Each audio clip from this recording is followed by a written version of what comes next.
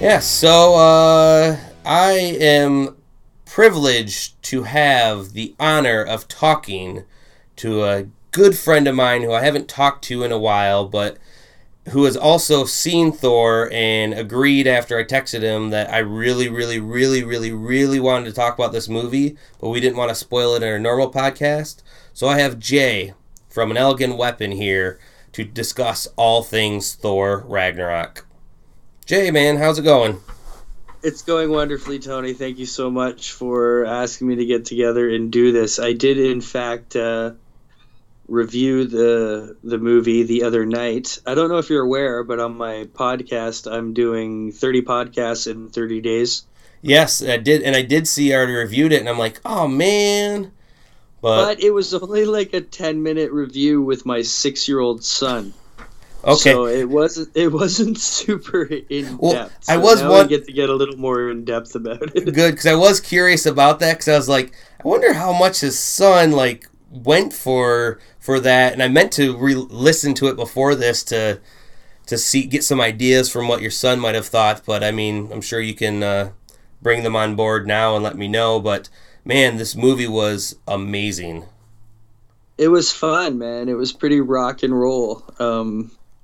The whole way through. I liked just how it was quick, it was fast paced, which I prefer in a comic book movie, you know? Well, what did you think of the going from how the Thor movies were like they're, all the Marvel movies, what sets them apart is they've been part drama, a little bit of comedic timing here and there. I mean, starting even with Iron Man and throughout all the movies, but this was, I say, Guardians of the Galaxy level laughs, and it was a departure from the other Thor movies.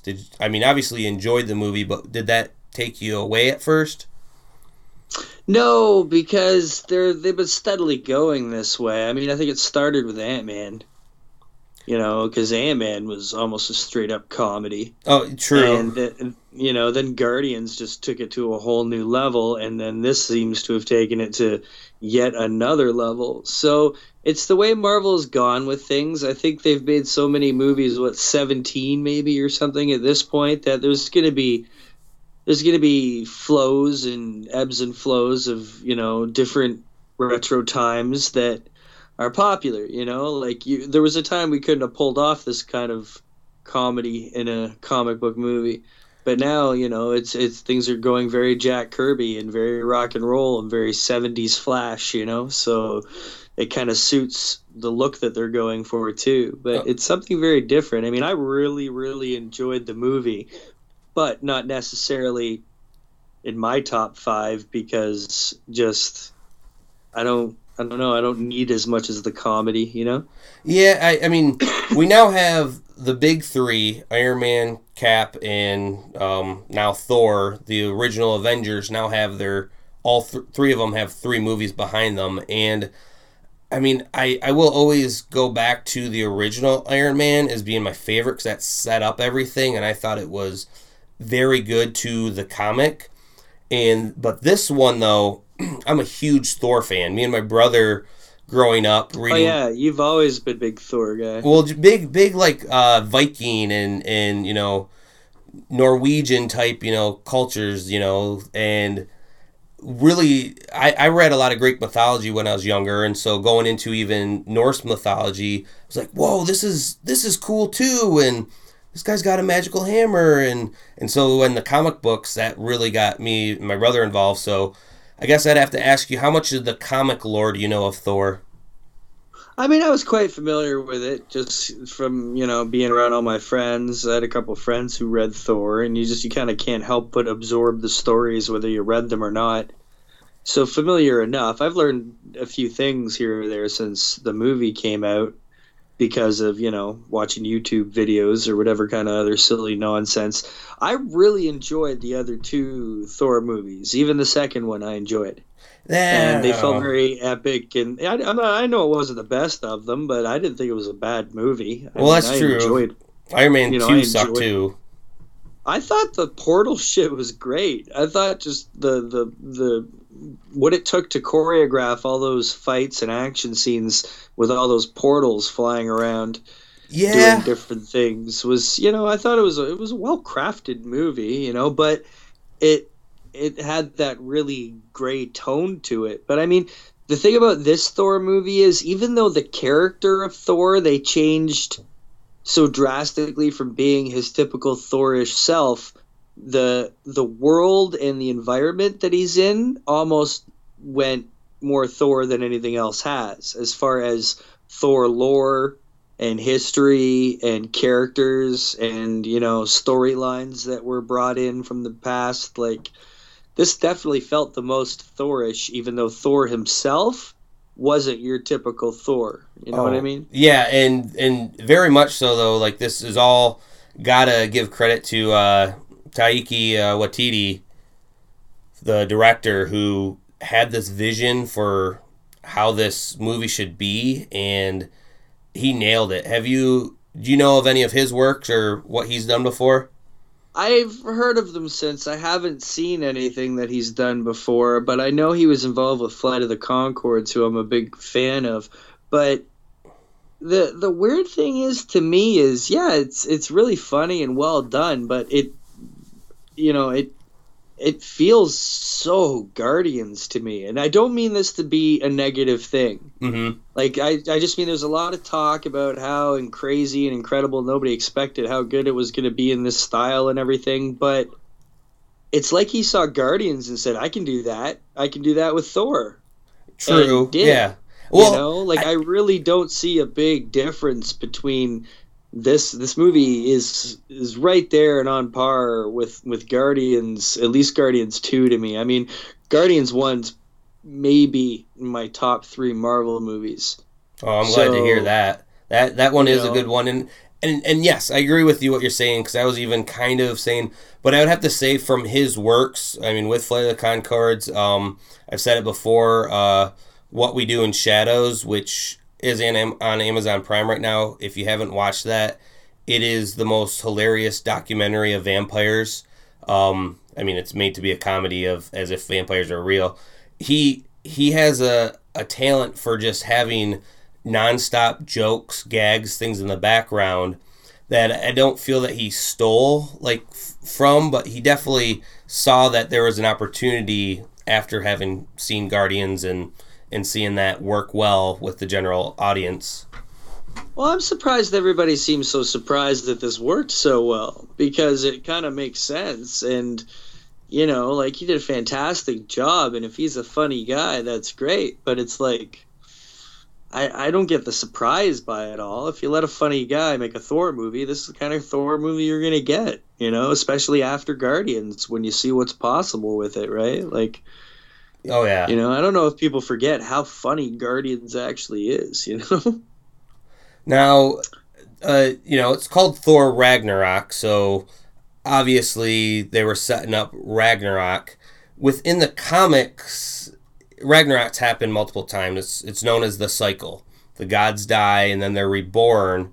And there have been some significant ones throughout the years that I felt that the comic book fan in me has a long time ago We're going with spoilers on this, I guess, too, right? We should warn everybody. I don't think we've given anything away, really, but we should mention. Oh, for sure, spoilers. Probably be spoiling things. When I redo my intro, I'm definitely going to say all spoilers. We're talking about this movie for sure.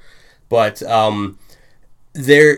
I've felt now that I need to go to everything with an open eye of Odin and really try to take in all these movies for the differences from the comic books. They can't always be 100%, and it's like a different universe. However, some things I felt would have been good and easy to do, and whether that's, introduce, I think they're sometimes afraid to introduce major characters of, like, a pantheon or, like, another superhero just to die right away. Like, it'd be a nod to those fans, because how always the original Ragnarok was supposed to go is like, they're going to be fighting amongst everyone, and then Loki was going to trick like the blind god Hodor to kill Balder with mistletoe, which all seems a little silly, but from the comic books, it was kind of epic. And if they would have just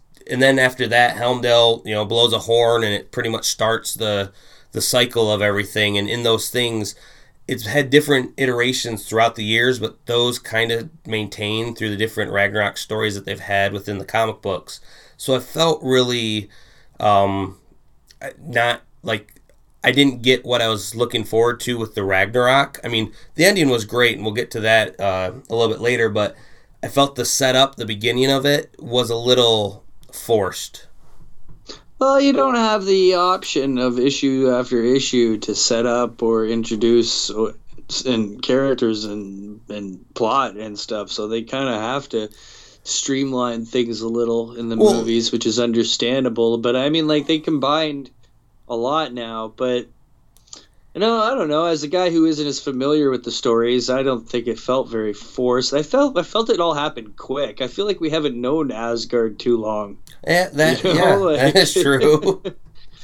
Like, we haven't spent a lot of time there, and it seems like the time that we have has either been on the Rainbow Bridge or in Odin's throne room, pretty much. But I guess there was the time when Loki was in the basement, and the elves invaded. So we have spent some time, but yeah, I agree with you. I mean, I felt like we've spent definitely more time within the movie, kind of with what Helmdall was doing, trying to save other Asgardians, and I thought that was kind of refreshing to kind of see some back ends, some of a little bit of what this world is, because we only saw really 2 areas in the other movies. I thought for sure he was gonna bite it. Oh yeah. I thought for sure, but he made it through, didn't he? Yeah. He was one of the few. Survived in the end, and I swore that he would bite it in this movie. I just for all the rumors of Idris Elba being done with it and shit, And I have to say, like, one of the big things that I liked about this movie was, like, Odin in the comic books, like, they kind of portrayed him very powerful in the movies, but they didn't really show how powerful he is because he didn't do much.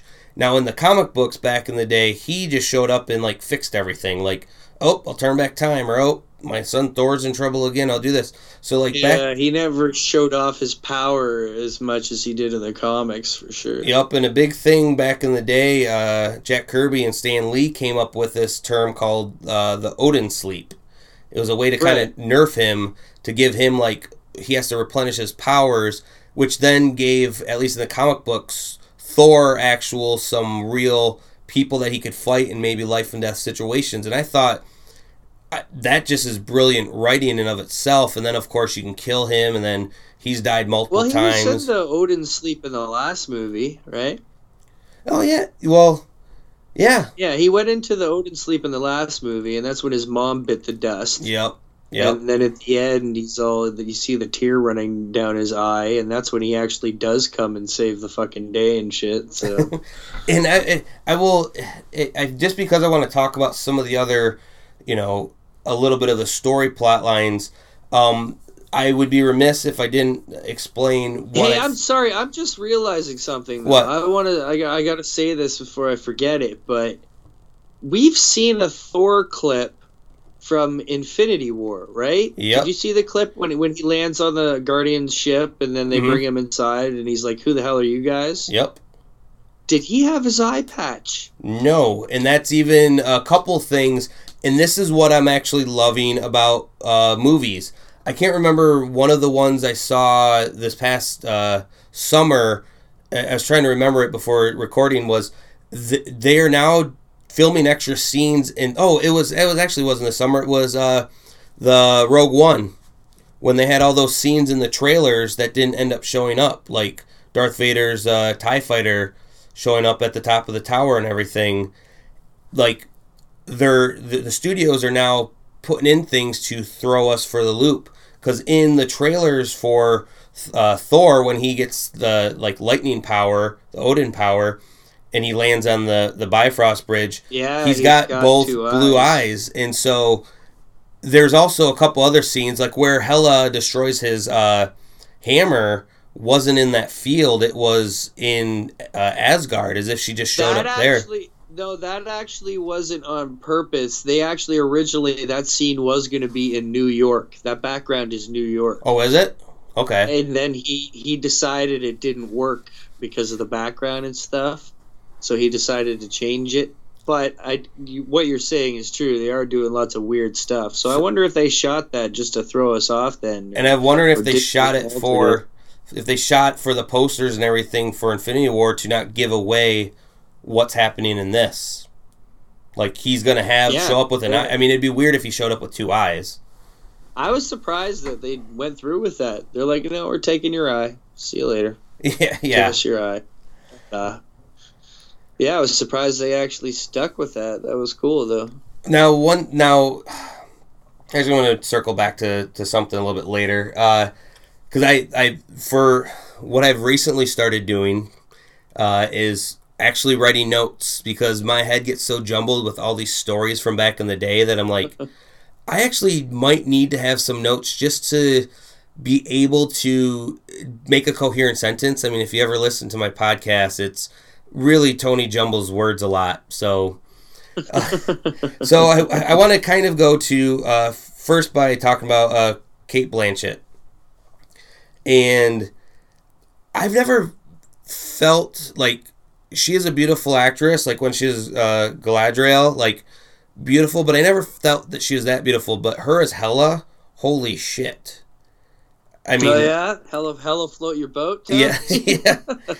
And I thought that gothic Shakespeare's sister Susie Sue look going on. Yep, and I felt that she did an amazing portrayal, sort of. And she had fun. Now, yes, but why I say sort of is this is kind of the one thing where they took almost. I haven't even seen anyone talking about it now within the blogosphere of the internets.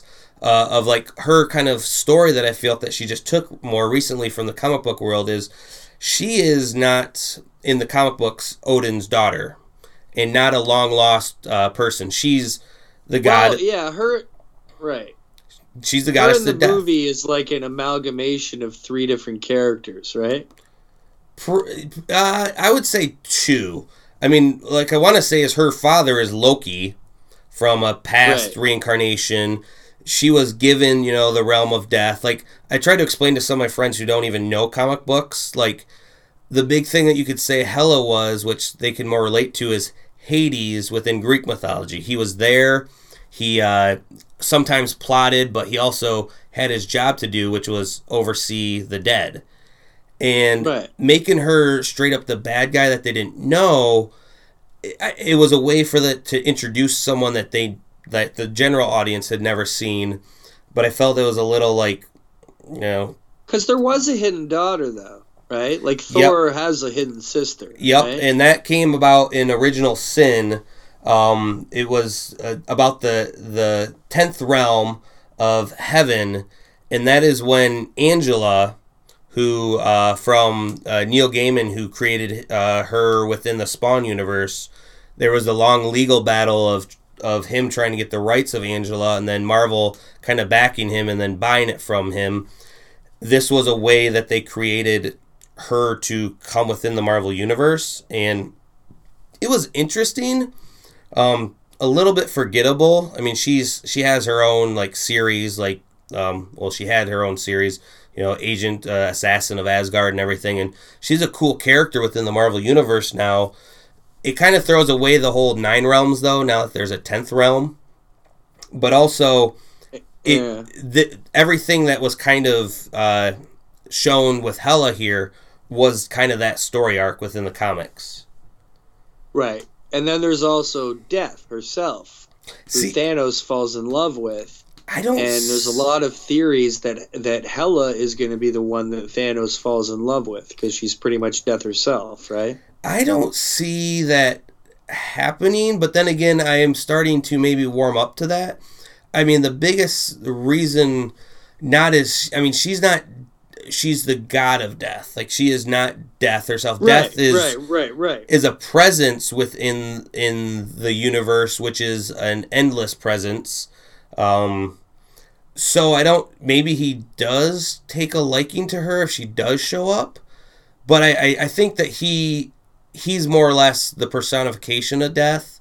But I don't know. I mean, it could go either way. I mean, She does Like, have I a, just hope his whole motivation for all this is not just simply to conquer.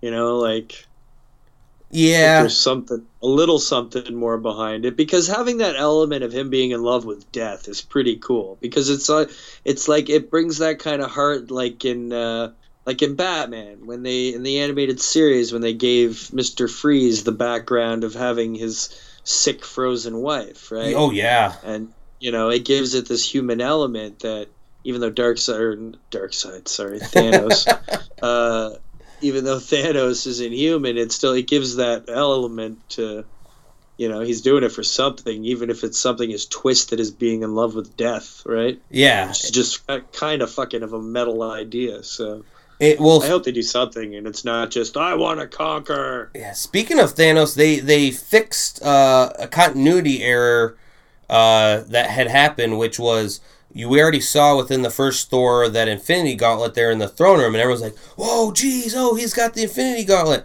But then at the end of Age of Ultron, when they showed Thanos, he already had the glove. So how did he get the glove? And that simple, he's got a lot of knockoff stuff down here, like trinkets, and just knocks it over. I thought was ingenious of the writers to be able to do that. Well, you know what else could have been done, interestingly enough, is that if you notice, both of those gloves are each different hands. Yeah. Like, the one Thanos puts on is a left-hander, and the one that's in Odin's treasure room is a right-hander. Yeah. So they also could have come up with some kind of cool story where they were a pair of gloves.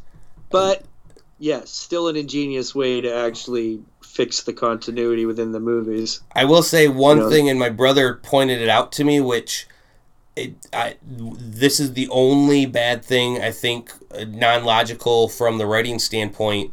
It was great when it happened. I mean, we're kind of jumping all around of the movie, but we're kind of trying to stick to themes here. And it was at the end when Loki sees the Tesseract, which is the space gem.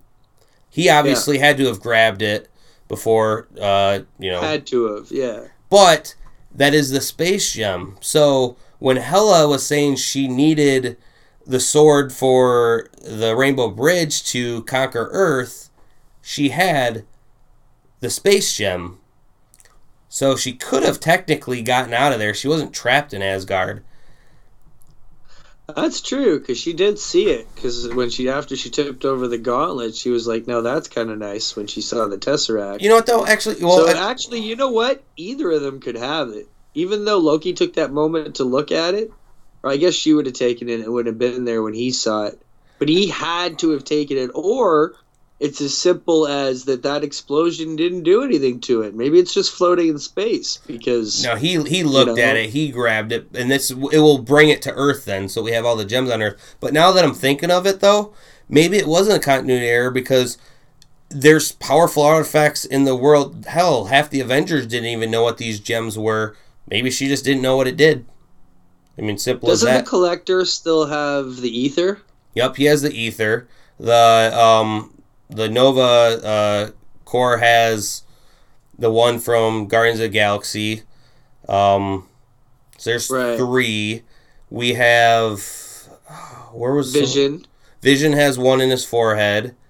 That's 4. The Eye of Agamemnon. Yep. Oh yeah. So that's the times that. So there's a 6th one, and here's the thing that a lot of people are talking about is it's got to be in Thor. It's got to be in Thor, and everyone was thinking it was going to be behind Odin's eye, without even knowing any of these. What was going to happen in the movie.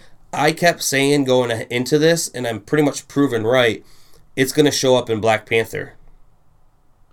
So there's still one missing? Yeah, there's 6 gems. I can't believe there's one missing. It's the Soul Gem, and the reason for this...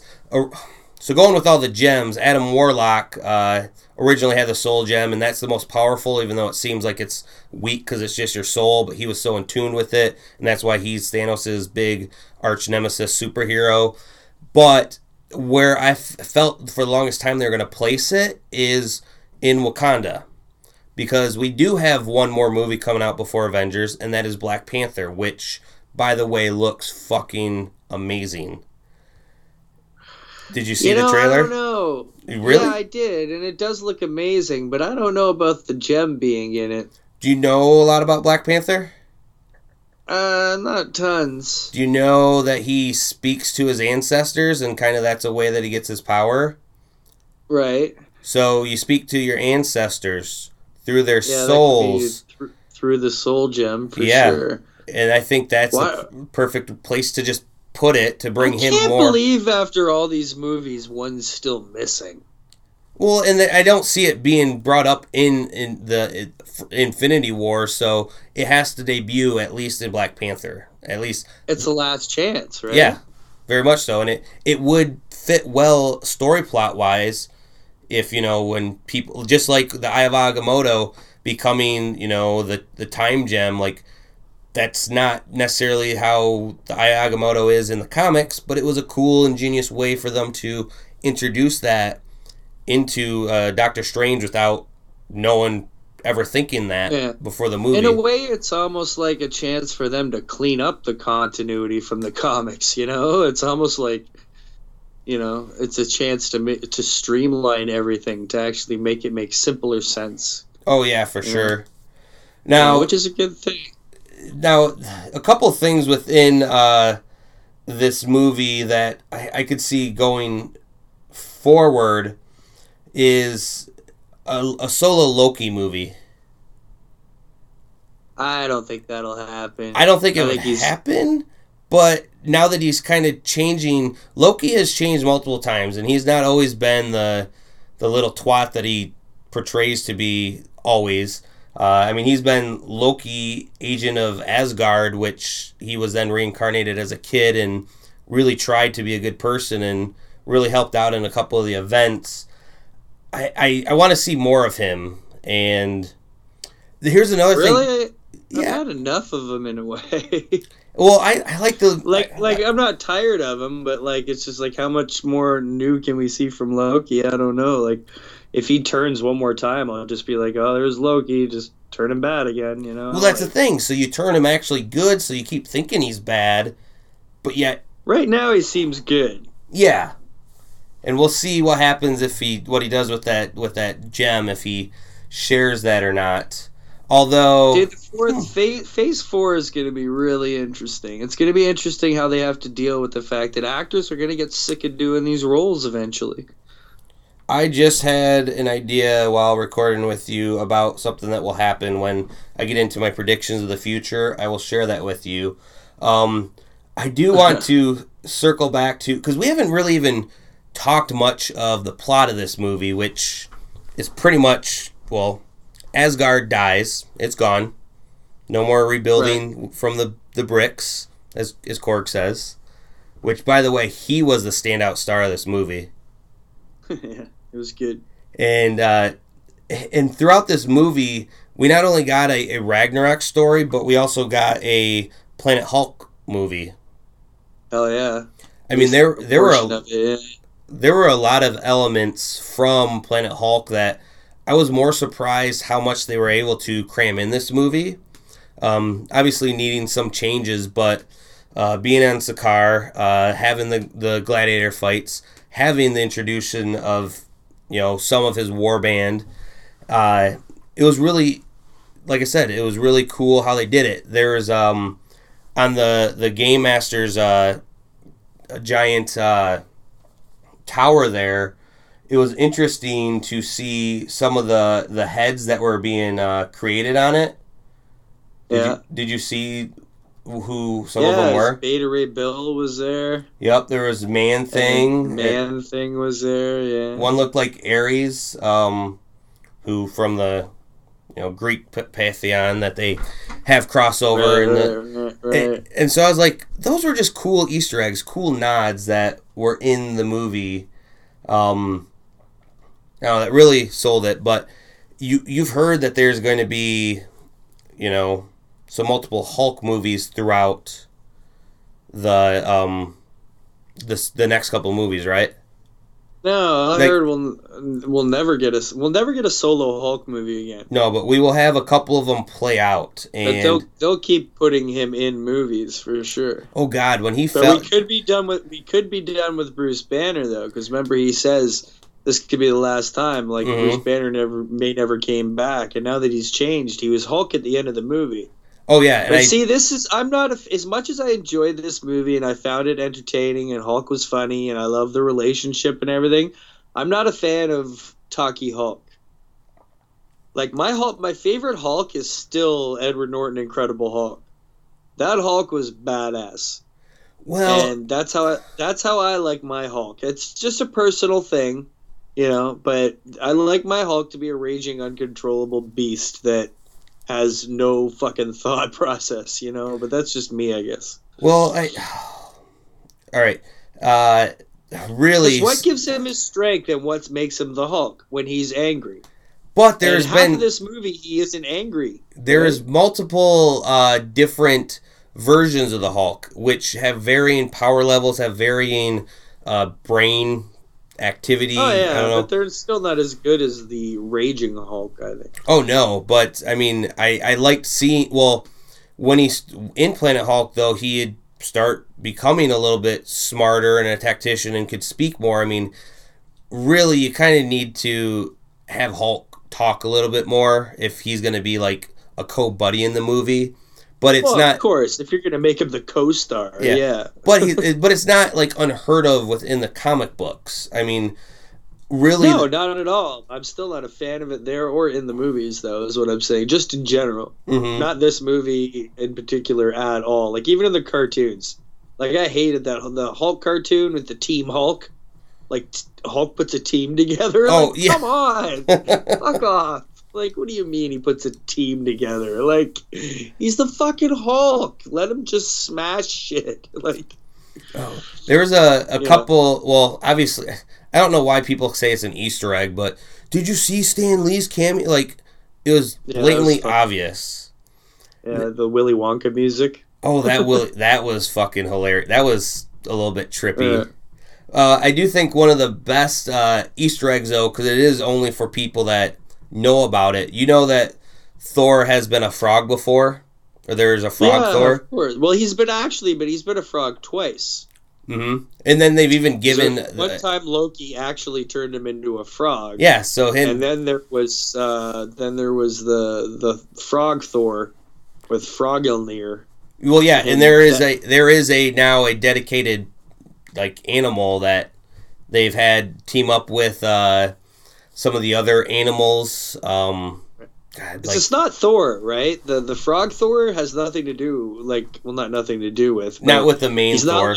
He's not like Thor changed into a frog. He's a whole other character. Yeah. But Thor was once turned into a frog by Loki, yes. Now, did you know that scene originally had actually a scene filmed, which I want, hopefully is on the DVD, because the director wanted to, and I felt like I'm glad that they didn't do it, but they had actually that scene filmed out as him being a kid picking up a snake and then it stabbing him, because they were going to do or try to do throughout the movie like 5 or 6 of these, like remembering when, like remember when Loki tried to kill me in this way, and like almost like a Family Guy joke, which I hearing it, I thought that would have been kind of funny the more they did it. But then they even realized, though, it didn't suit it well. So even though they had some ideas for more jokes, it also played out quite well of Thor just talking about it and Loki there just smiling like, yeah,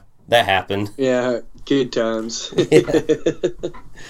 Now, there was a lot to pack into that movie. You hear about lots of cool stuff that should have went in movies that didn't get a chance. Like, look at one of the most famous ever deleted scenes is Luke building his lightsaber, right? Mm-hmm. Fully shot that scene, and people love that scene, but it didn't make it in. So Yep. One of the things too was the Revengers. That was another group that's been formed before multiple different times in the book. So like just them calling themselves that was kind of homage to some more Easter eggs within.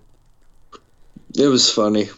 Now, Jeff Goldblum was my favorite of the whole movie. He was. My Yeah. favorite thing about the entire movie was Jeff Goldblum's performance was so Goldblum. He out Goldblumed himself. Yes, he it did. was insane. It was so perfect. I've never seen him have that much fun with a role. Like, you could tell he had a blast doing that. Yeah. And I hope that he doesn't get his comeuppance in the end, because I hope he's still around. Just even, I loved how they had established, okay, you know how you always have in movies the scene of like the person walking, an explosion in the background, and it's like cool looking. I love that they're on his party ship, and that they already established that there's fireworks, so when Valkyrie comes out, it's malfunctioning and going off, and I was like, that's cinematography genius, and I really like that. But he was very eccentric. The best was when she comes off the ship the first time and she's drunk and she falls off the ramp. Well, she was an amazing character too, and even her past story of fighting Hela, I felt there was another small Easter egg of Brunhild, who being the blonde that like saved her, who was another very infamous Asgardian throughout the Thor books. Obviously, it was Asgardian 1 who died. They didn't really name her, but it's the small things that you notice throughout the movies. And I almost wonder, too, because like Thor's lost his hammer. His hammer's been destroyed before, and that's where he's got Stormbreaker, which then created Beta Ray Bill. We obviously already see that Beta Ray Bill is established in this world. And I mean, I don't know if Thor, him losing that hammer was a big part of him, like the opening scene of him wreaking havoc. Why? He's not the god of hammers, Tony. But he was always, brought back by that, and so to see him then realize, he is the god of thunder, I thought was a good stepping stone for his character. But that first battle was sweet, and what he did to stop that dragon was also amazing. Yeah. Like, just remember, the hammer can pretty much stop anything, so put it in the mouth. Well, that was kind of foreshadowing. That's where they were like, okay, we're going to lose the hammer, so it's got to go out on a high point. Like, we're going to really show what the hammer can do hardcore. So people were like, oh yeah, the fucking hammer rocks, that's right. Oh, and then they've ripped it away from us. So that was pure storytelling 101. Yeah. And the last battle, and I don't know why I always go to this other character whenever I think of like lightning bolt fighting, but I always think of Raiden from Mortal Kombat, right? Because he was the god of thunder in that. Obviously, they're two different. That's funny because I was thinking Highlander, both starring Christopher Lambert. Oh yeah. God, that would have been. There's a lot of lightning during the quickening too. Yeah, that was the quickening. Well, no, it would have been kind of if Odin had just died and then he got the lightning power. That could have been a cool reference. Bad, nice. Now, I do want to say before going on that one of the best like after Ragnarok stories that in the comic books that I truly loved and need to talk about, because it's also kind of the theme of this movie of what is Asgard. It's the people. And after one of the many cycles, Asgard landed in Bronxton, Oklahoma. Right. And that story from J. Michael Straczynski was one of the... I was reading Thor a little bit before then, but it is one of the best, like, need to read Thor stories, besides the Jason Aaron ones that he's done recently. This is back in Thor Volume 3, like issues 1 through like 12 or 13, where you see, heaven on earth, or Asgard on earth, and, there's no Odin, and Freya takes over, and it's Asgardia.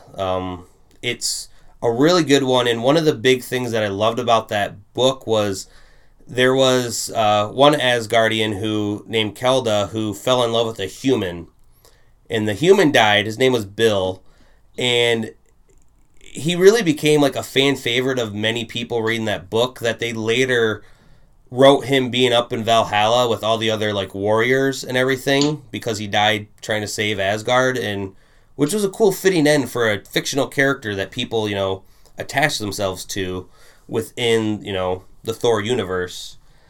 Sure. And yeah, so there's, like I said, Ragnarok happens. Ragnarok's happened before. But I want to go back to what I was talking about a little bit ago. Mark Ruffalo has said that there is going to be a huge story arc, 3-movie story arc, now saying that played out through the next 3 movies, this being the first one, of Hulk. In the comic books after Planet Hulk, the next big story was World War Hulk, where he came back, found out who sent him to the planet, which was the Illuminati, the secret cabal of heroes that were trying to make Bruce, happy, but get him away from Earth, and then someone sabotaged it, and he landed on Sakaar. Right. And that goes into what you were saying about you don't like a talking Hulk, but that is where we get the most powerful Hulk ever, Worldbreaker Hulk, who is... There's Mr. Fix-It, who is smart, not as strong. I love the Mr. Fix-It run. I read that run, and I love that character. Well, he's kind of more of a mob boss, gambler, and you get some other... Yeah. But I love the Worldbreaker Hulk because, like I said, he's the most powerful, and he's like deadly tactician. And I'm almost seeing, and these are just kind of some... Nothing from this movie, but kind of some thoughts of... seeing what the next movies could bring about with this whole storyline of Hulk. And that goes into Avengers 3 and 4 and what I kind of predict going there. But I first kind of want to see what you think will happen within those movies. Well, I think Black Panther is going to come along and just be a story within to itself. And it may touch on Infinity War. Who knows? It looks like Thor Ragnarok goes straight into Infinity War. But then we have a couple spacey movies, don't we? Because what do we have lined up after that is Captain Marvel. Yep. Guardians 3. Yep. And I don't know what else. How much longer are we going to be on Earth? How much more are we going to be on Earth for? How much of Infinity War 2 will be on Earth, right? Well, so how much Hulk on Earth will there be? It's hard to say what's going to go down because of, what they're talking. What projects do they don't have tons of stuff. There's going to be another Spider-Man probably, right? Yeah. So things are going to have to turn. Things are going to go new. Everybody's expecting Cap to die and for Bucky to take over as Captain America, and you're going to have a whole new Avengers team. That I definitely see happening, kind of. But my thoughts, and this all goes to originally when they had this being called Infinity War 1 and 2, and they've since renamed them Avengers 3 Infinity War, and then Untitled Avengers 4, and how Disney and Marvel have said they're 2 separate movies. Yeah. But all these movies have been separate, they're all connected. And I feel that they can't have Thanos coming to Earth and beating him up within one movie. I don't see him collecting all the stones within the first, half hour to then have it resolve. So I think within Avengers 3, then they've already talked that he has his Black Order. So I see that Avengers 3 is going to be more of the Black Order going to Earth, searching for these gems. Some of the heroes have them, so you're going to see some of them using some of them. Maybe some of them are going to be transported in time. Maybe some of them are going to go here out in space. But at the end of it, though, we're going to see some Avengers dead, crushed, and finally Thanos has that gauntlet. What I then see... Vision, my kid thinks Vision's toast. Oh, well, yeah, they can always rebuild. Bigger, faster, stronger. But isn't the mind gem what gives him the...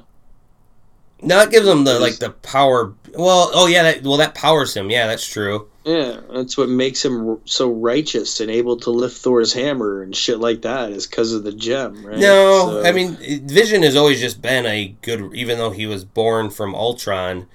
But you're going all comics. You gotta remember this is a movie world now, right? But I think... It was the mind gem that gave him life. Without the mind gem, there is no Vision. But right? I think these movies are still more connected than Marvel's trying to make it out to be, because I do see Cap's death. I do see these deaths. And where people have speculated then this World War Hulk coming about on Earth, how do you get the Hulk that mad? And what if he's obviously in love with Black Widow. What if you have her death? And her death is a catalyst that pushes him to his strongest because he's the most angry now.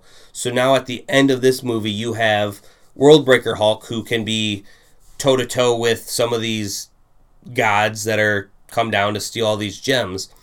I see from there, within the fourth movie, them breaking up the Infinity Gauntlet, or someone getting it and then putting right what went wrong, and Deus Ex Machina, and poof, all those people are reborn again, heroes reborn.